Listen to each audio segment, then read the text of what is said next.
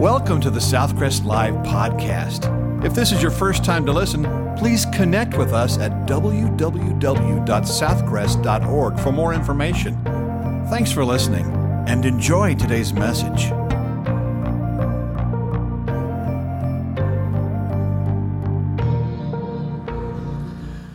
Open your Bibles, 1 John chapter 5. We're in the last chapter of 1 John. It won't be long. We'll be done out of this study. I want to begin reading in verse 1. Whoever believes that Jesus is the Christ is born of God, and everyone who loves him who begot also loves him who is begotten of him. By this we know that we love the children of God, when we love God and keep his commandments. For this is the love of God, that we keep his commandments, and his commandments are not burdensome. For whatever is born of God overcomes the world, and this is the victory that has overcome the world, our faith. Who is he who overcomes the world but he who believes that Jesus is the Son of God? Man boarded a plane, one of those long flights where they serve you a meal. Flight attendant asked him, "Would you like dinner, sir?" He said, "What are my choices?" And she said, "Yes or no." When it comes to God, those are the two choices you have. Yes or no. A lot of the decisions that you major on in your life affect so much, such as the school you attend, the person you marry, the profession that you follow, the positions that you accept. But there's no decision that has as much widespread influence on our life as the decision based on Jesus Christ and whether you know him or not. Now, if I were to ask you a hard question such as, have you ever been born? What would you say? Well, that's a stupid question. How do you know you've been born? They asked Will Rogers one time when he was applying for a passport. They said, "Sir, you have to have a birth certificate to apply for a passport." And he said, "Well, how come?" They said, "To prove that you were born." And he said, "Well, I'm here, ain't I?" Obviously, all of you have been born.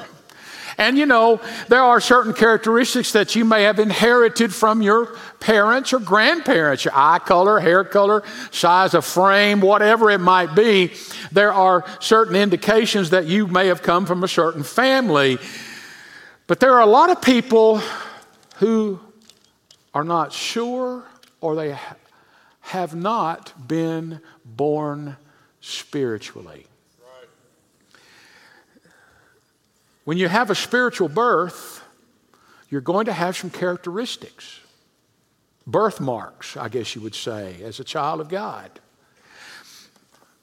By now, you've probably become familiar, if you've been here several times while we've been going through 1 John, that John's in his 90s, writing to a second and third generation Christians. Those folks had never seen Jesus. John had seen him and walked with him. And now this church is being bombarded by heresy. Either Jesus did not come in the flesh, or he was not God, or a lot of combinations in between. And they were also saying, unless you've achieved a certain knowledge, that you're a nobody in this place. And there wasn't a lot of love being taught or exemplified. And so John is writing to them. He's saying, I want to tell you something. He said, if you're truly a child of God, there's going to be some things that are evident. There are 3 tests that you can have. And in chapter 2, he describes all 3 of those tests. Obedience to the Lord, love for the believers, and belief in the right doctrine or the scripture or Jesus Christ. In chapter 3, he treats only obedience and love. In chapter 4, only belief and love. And now in chapter 5, you get all 3. Y'all remember that song? Or at least I remember a song as a child. If you're saved and you know it, clap your hands. If you're saved and you know it, stomp your feet. If you're saved and you know it, amen. If you're saved and you know it, do all 3. Y'all remember how fun that was? Some people didn't have enough rhythm to do it, but it was fun. Well, here John is saying, if you're saved, you're going to do all 3 of these things. It's going to show you're a Christian.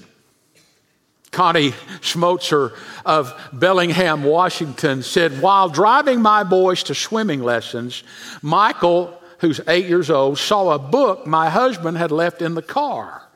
He picked it up and read the title. What's this book about? He asked.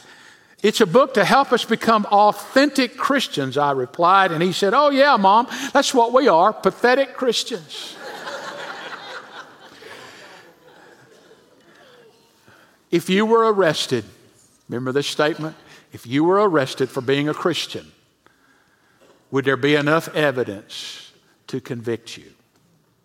John says, if you're a child of God, there's enough evidence to convict you. Let's look at the evidence. A real Christian, first of all, has the correct conviction. Verse 1, whoever believes that Jesus is the Christ is born of God. The last part of verse 5, but who is he who believes? But he who believes that Jesus is the Son of God. You ever had anybody say something like this? It doesn't really matter what you believe as long as you're sincere. Do you know how dead wrong that is? A lot of people believe a lot of things and they can be sincerely wrong. Because here John, first of all, tells us who to believe. Now I want you to notice the word believe means to trust, to rely on. It's a present tense verb indicating that it's continuous action. I not only believed as a kid, about 12 years old, I'm still believing in Jesus Christ. And people who believe who he is, they believe in Jesus, the man from Nazareth, the miracle worker, the great teacher. And he says you believe in Jesus and only Jesus, not Peter, James, and John, not Paul or Jude, not Joseph Smith or Mohammed or Buddha, not even Mary. You believe in Jesus. Trust him completely. Adrian Rogers said, the assurance of my salvation does not come from the fact that I did trust Christ, but that I am trusting Christ for my salvation. He not only tells us who to believe, but what to believe. That Jesus is the Christ, the Hebrew Messiah. This statement embodies so much truth. Even in 1 John, in chapter 1, verse 1, it means he's the word of life. In chapter 2, verses 1 and 2, he's our advocate and our atonement. In chapter 4, verse 2, he has come in the flesh. In chapter 4, verse 10, he's the propitiation for our sins. In chapter 4, verse 14, he is God's Son. In chapter 4, verse 14, he's the Savior of the world.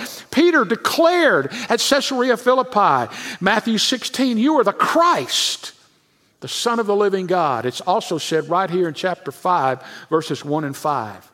You see, belief in Jesus is not only mental, it's emotional, it's volitional, and it's even ethical. It involves the whole person. Amen. You don't just think, I know about Jesus. You put your life in his life. It's trusting all that you have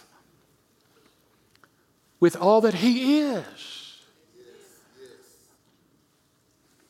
Almost 44 years ago, in July it'll be 44, I stood on an altar at Park Hill Baptist Church in North Little Rock. I almost said Park Avenue, Park Hill Baptist Church. I wasn't thinking about the church. And I stood with this lady right over here on the front row, Laura, and I made a commitment of my life to her. I didn't say to her, I'm going to give you part of my life. I said, I'm giving you my life. Come on. That's the kind of commitment that you make with Jesus. And then look what happens. Whoever believes that Jesus is the Christ, you've committed your life, is born of God. Born. Perfect tense, which means it happens at a time and the effects and consequences still are going on. And he alludes to the new birth being born of God. He uses that term 3 times in these 5 verses. Where do you think John got that idea about being born of God? I would imagine it came from John chapter 3, where Jesus is talking to Nicodemus. And what did he tell Nicodemus? You must be born again. And Nicodemus said, well, how can I enter into my mom's womb and be born again? And he said, I'm not talking about that. He said, you must be born of his Spirit. When you were born with a sinful nature. Nobody taught you to do wrong. You sinned against God and you separated yourself. And the scripture says that you died in your spirit, which ultimately affects our thinking, which ultimately means we're going to die in our body. But Jesus came and conquered death. And when you trust Jesus, you believe in him, God puts his Spirit in you and gives you life. Not religion, gives you life. And being born of God and believing in Jesus are intertwined in the Bible, and you can't separate it. Whenever you say, I've been born again, I've been born spiritually, Jesus has put life into me. I don't want to be morbid here for a moment, but I want you to think about, can you imagine dressing up a dead person and sitting him in a chair in church? I could run a long way with that. I didn't say they look dead. You can put all the religious clothes on a person you want. It won't help them. No, sir. They can listen to all the sermons. They wouldn't be listening, but you could preach all the sermons you wanted to a corpse, but it wouldn't help them. What they need is life. Paul talked about us being dead in our trespasses and sin in Ephesians chapter 2. The finest religious clothes in the world are not going to help a dead person. What we need is new life. Peter exclaims that in 1 Peter 1:3 when he says, blessed be the God and Father of our Lord Jesus Christ, who according to his great mercy has caused us to be born again to a living hope through the resurrection of Jesus Christ from the dead. Ephesians 2:4, Paul says, but God being rich in mercy because of his great love with which he loved us, even when we were dead in our transgressions, made us alive together with Christ. Born of God looks at what God does. Believing in Jesus is man's response to the gospel. God does it all. God sent Jesus. God saves us. And in this new birth, God doesn't just give you a new name, he gives you a new nature. And don't miss the first word of chapter 5, whoever. Whoever means anyone. No matter what you've done, no matter where you've been, no matter how far from God you have strayed, whoever means all of us. It means salvation is for everyone. No one is excluded. And the first evidence is you've got this conviction. Jesus Christ is my Savior. Jesus Christ is God's Son. Jesus Christ is God. And if you don't have that right conviction and not trusted your life with him, you're not a real Christian. Second thing, a real Christian has a compassionate connection. It says in verse 1, when you love God, you're going to love his children. It also says in verse 2, by this we know that we love the children of God, when we love God and keep his commandments. If you have a Christian Standard Version, it says you'll love the parent. In NIV, talks about loving the Father. It refers to the Heavenly Father. When you say, well, I love God, I just don't like the church. That doesn't fit. Because when you love God, you're going to love the church. I'm not talking about the building. This is a church building. When you leave, the church building will be here, but the church will be gone. We are the church. We're the saved. We're the redeemed. We're the forgiven. And when you love God, you love his people. Sure, they've got warts. They got all kinds of problems. They can be offensive. They can be mean, but you still love the church. It says everyone who loves the parent loves the children. And before you can love your brother or sister on earth, you first sure that you love the Father in heaven. You see, a lot of people say they love God, but they hate the church. That is an oxymoron. That just doesn't fit. Yeah, I would dare say, I'm going to go out on a limb, that probably most everybody in here and watching me online has been offended by somebody in the church. Am I right? Can I get an amen? Then why are you still here? Because a lot of people, they get offended. You know why you're here? Because you can't help it. You can't help it. If you have the Spirit of God living in you, you want to be with God's people, honoring God and worshiping Him. Now, I know that a lot of people watch online and a lot of people watch on television, but it's not like being right here with God's people, is it? We learned that during COVID. You love God's people. You love the saints. You forgive them. Some people don't ever think that it might do the saints good to see them every now and then. It's all about them. All about them. I don't have my needs met. I don't like those people. Those people offended me. I don't like this. I don't like this. You ever thought about anybody but yourself? You love God's people. You better learn to love them. You're going to spend eternity with them. God may put you in time out with that person you don't like. So you got 10,000 years to make up here. I know they're frustrating, and I know churches are frustrating. But just try to do without church for a while and see what happens to you. Your love for God grows cold. Oh, you don't know that? Yeah, I do. Because God's people help warm you back up a little bit. You'll also see that a real Christian has a conforming character. Just because people look good and can talk right doesn't mean they're the real thing. Several years ago in Long Beach, California, a fellow went into a fried chicken place and bought a couple of chicken dinners for he and his date. The young woman at the counter mistakenly gave him not only his chicken dinners, but gave him the proceeds from the day. Over $800. The man didn't think it. He just took a sack and he and his date went out to the beach or the picnic site and sat down to open the meal and enjoy some chicken. When he opened it, he found $800 in that sack. He put the $800 back in the bag. He got back in the car, drove all the way back, and he got out and walked in, became an instant hero. The manager, who by now was frantic, saw him, and the guy said, look, I don't know how I got this, but I want you to know I came in for a couple of chicken dinners, and I wound up with all this money. This is your money, and gave it to him.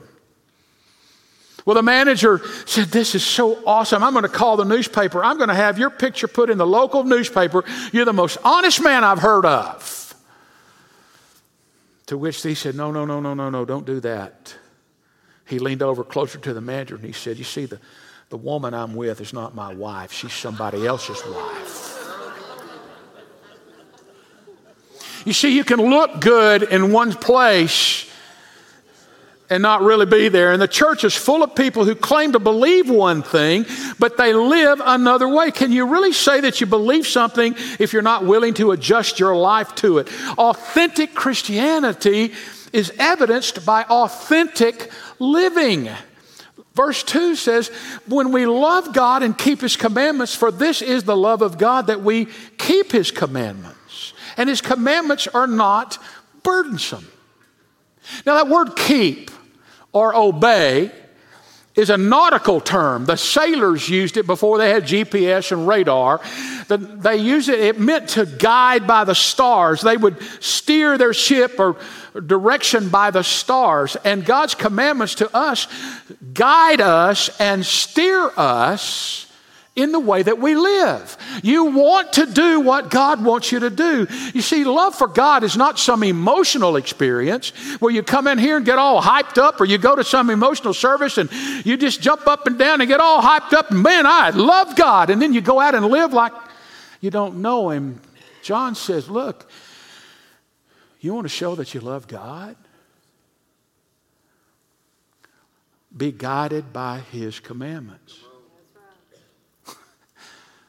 I'm pretty sure Jesus said, if you love me, you'll keep my commandments. John 14:15. Now, two things about these commandments. First of all, God's commandments are a blessing. Oh, wait a minute now. By following God's commands, did you know He's actually protecting us? And trying to keep us from going down a difficult path? The secular culture says just the opposite. If you're going to be free, you need to get away from all those religious rules and those religious people. But God says, if you follow my ways, it'll save you from a lot of wounds, for a lot of misery. Life's hard enough following God's commands. Dallas Willard wrote a book called The Spirit of the Disciplines. And in it he says, to depart from righteousness is to choose a life of crushing burdens, failures, and disappointments. A life caught in the toils of endless problems that are never really solved. They're a blessing. And we see, listen, we see the direction our world is going because they've quit letting God steer them. We've taken God out of the schools. We've taken prayer out of the schools. We've taken God out of the government. We've taken God out of society, out of life. And when you do that, you begin to redefine everything. You redefine marriage. God said it's between a husband, a man, and a wife, a woman. Period. You began to see people living like they want and doing, and then the family begins to disintegrate, and then it's shown up in stuff like we're seeing.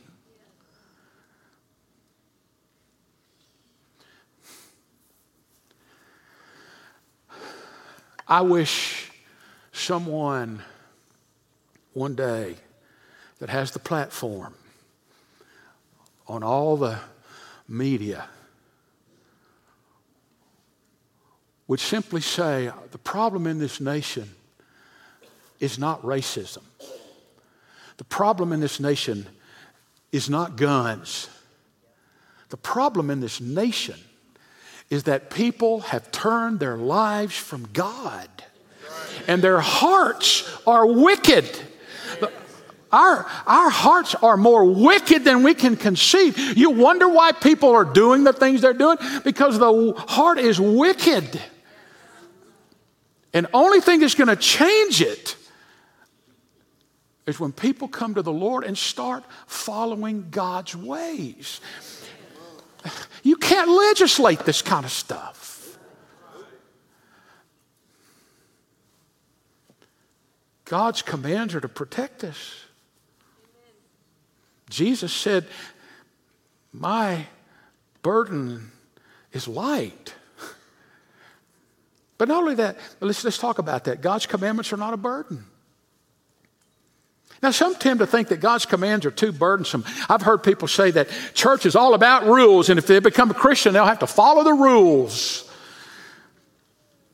But John says his commandments are not burdensome, which means grievous or irksome. The word refers to the trouble and annoyance one may have in carrying something that he does not have to carry. Now, when man gets a hold of what God says and he starts to add to it, then they become burdensome. And that's what the Pharisees were doing. Jesus said they put heavy burdens on people. The religious leaders of the time, at that time, would create rules for not breaking the rules. And Jesus accused them. He said, you're putting heavy legalistic burdens on people's backs. Why are God's commandments not burdensome? First of all, because you've been born again and you have a new nature and you have the power to obey them. You want to. God's commandments are not burdensome because they are commands of God, not of man. Now, man can make up some ridiculous stuff, but if you think about it, God hasn't really made up all that many.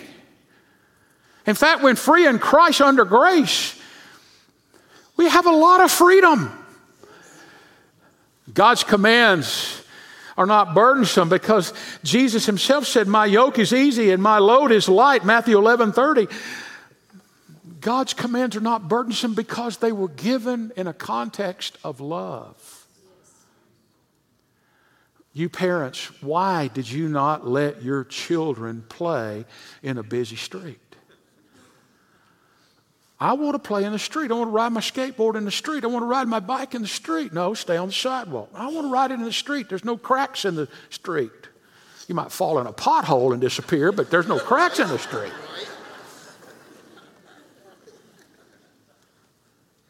But you see, you did that because you love your children. And an immature child may think that his father's command is too restrictive. And the reason that our Heavenly Father gives us those because He knows what sin is going to do to damage us. And He knows what a mess we're going to wind up in. The reason God's commands are not burdensome lies in their character. They seem burdensome to the world. Now, you take people who don't want to have anything to do with God. Yeah, let's get rid of God. He's too burdensome. He's got too many rules. I don't want the 10 Commandments and I don't want to see what God wants.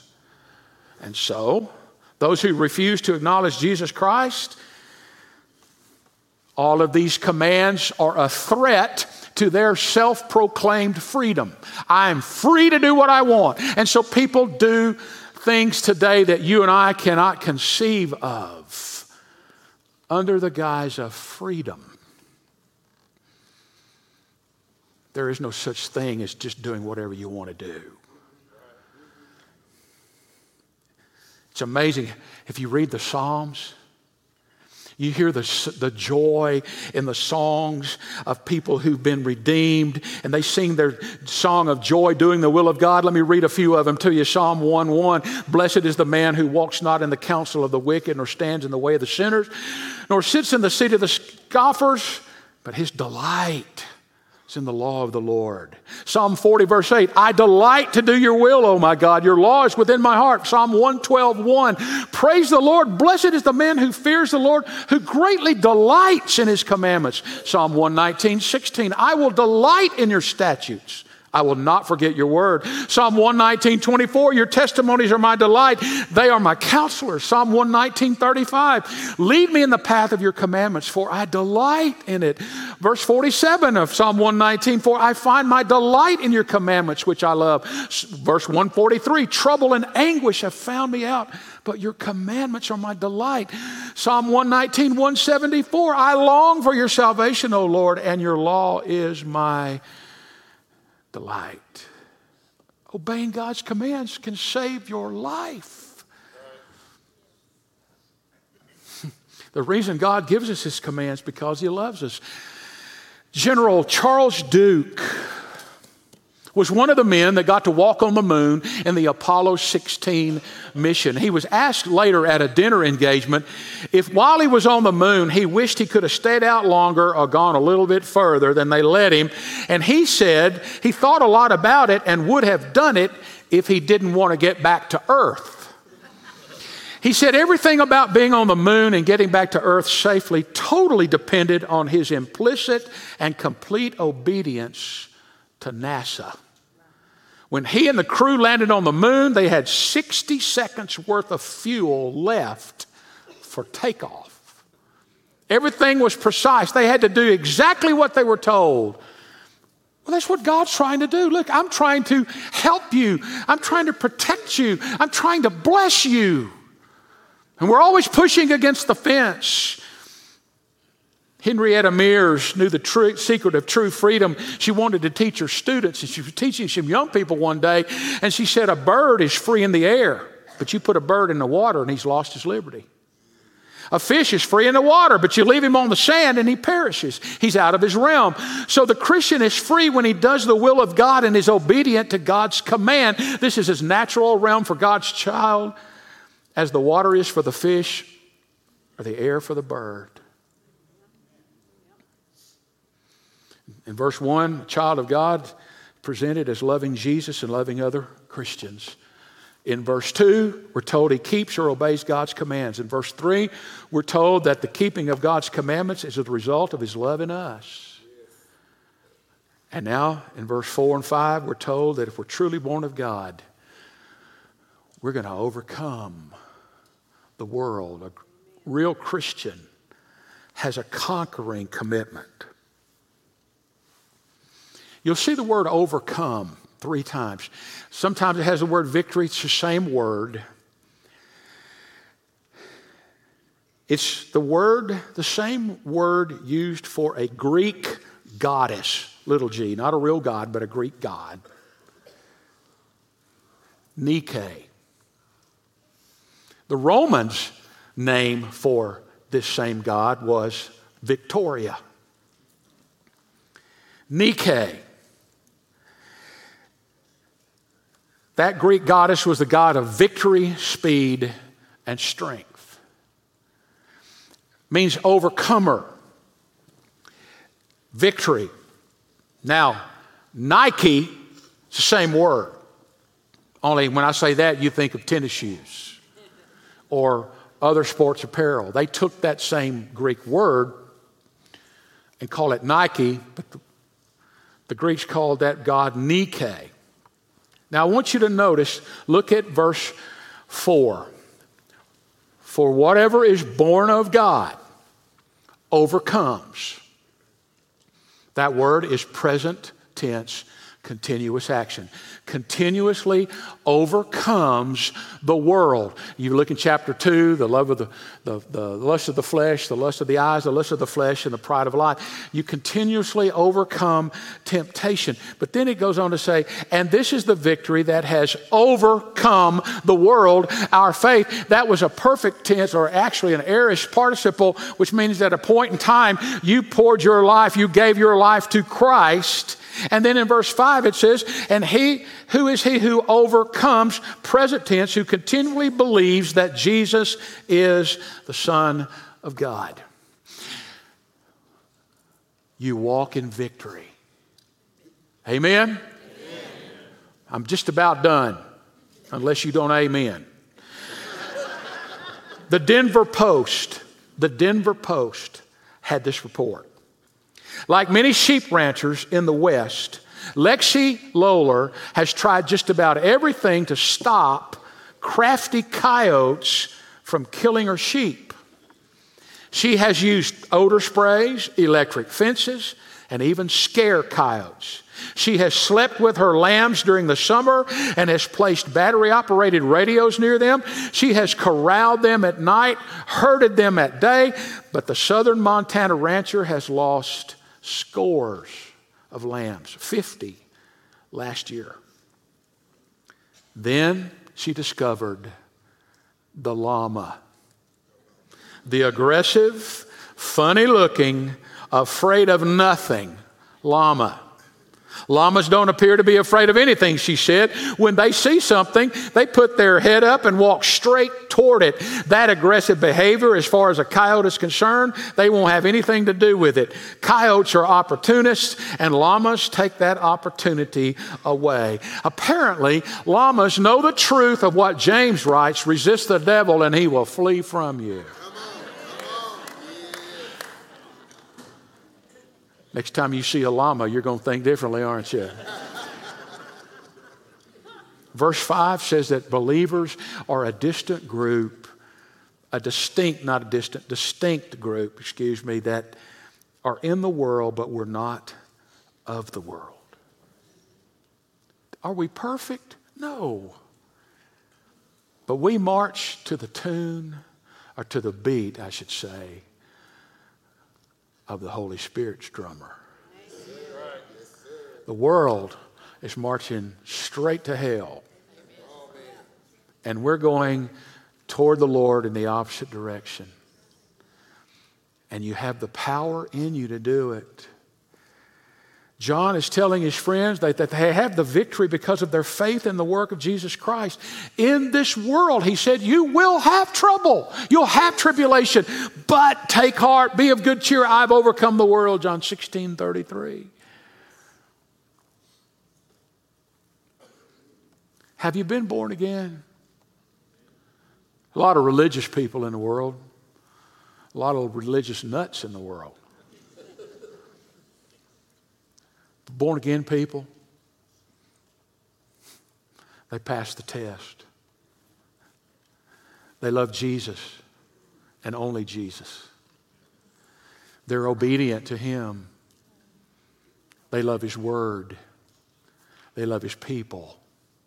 That's how you can tell a real Christian. Just because a person went through a catechism or went through some class or was sprinkled as a baby, that doesn't make you a Christian. And a person that says, now, I know this is going to surprise you. I know I'm not God, and I know that, okay? So I don't know the hearts of all people.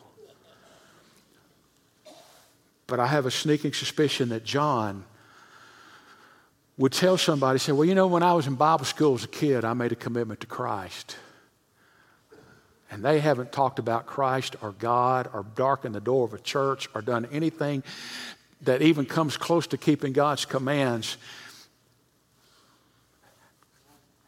But they say, oh, no, but I was saved back there. Now, I am not God and I don't know hearts of all people, but John would say, you know what? They probably need to take another look because the evidence is not there. I want you to know that God wants to save you. Whoever believes that Jesus is the Christ is born of God. If you don't know Jesus, what are you waiting for? It's the free gift of salvation from God the Father. What are you waiting on? And if you are a Christian, take a look at the evidence there and say, well, you know what? You know, I know that I need to be doing this or whatever. Don't make excuses for your sin. Don't make excuses for not liking the church. That's all it is excuses. Don't try to justify wrong. Holy Spirit won't let you do that. Would you pray with me? Lord, I pray for those who need Jesus. If they're watching online, if they're in this room, they've never been born again. Oh, they've been a church member or they were baptized, but they've never been given life. I pray, Father, that even now they would turn from their sin, coming to you in repentance, seeking your forgiveness, asking Christ to come into their life and committing all that they have to you. I pray you'll give them courage to respond, be unashamed. I pray for those that need to be baptized. Now that they've been saved, now that they've been born again, that's when you're baptized, Lord. I pray for those that need a church. Yeah, this isn't the perfect one, but it sure is a sweet place. And I pray for Christians who put all kinds of excuses for not being a part of the church. Lord, help them see through that. Help them to see that the church needs them too. Lord, I pray for those that have other burdens on their heart. Thank you for the assurance you give us of the life that lives in us.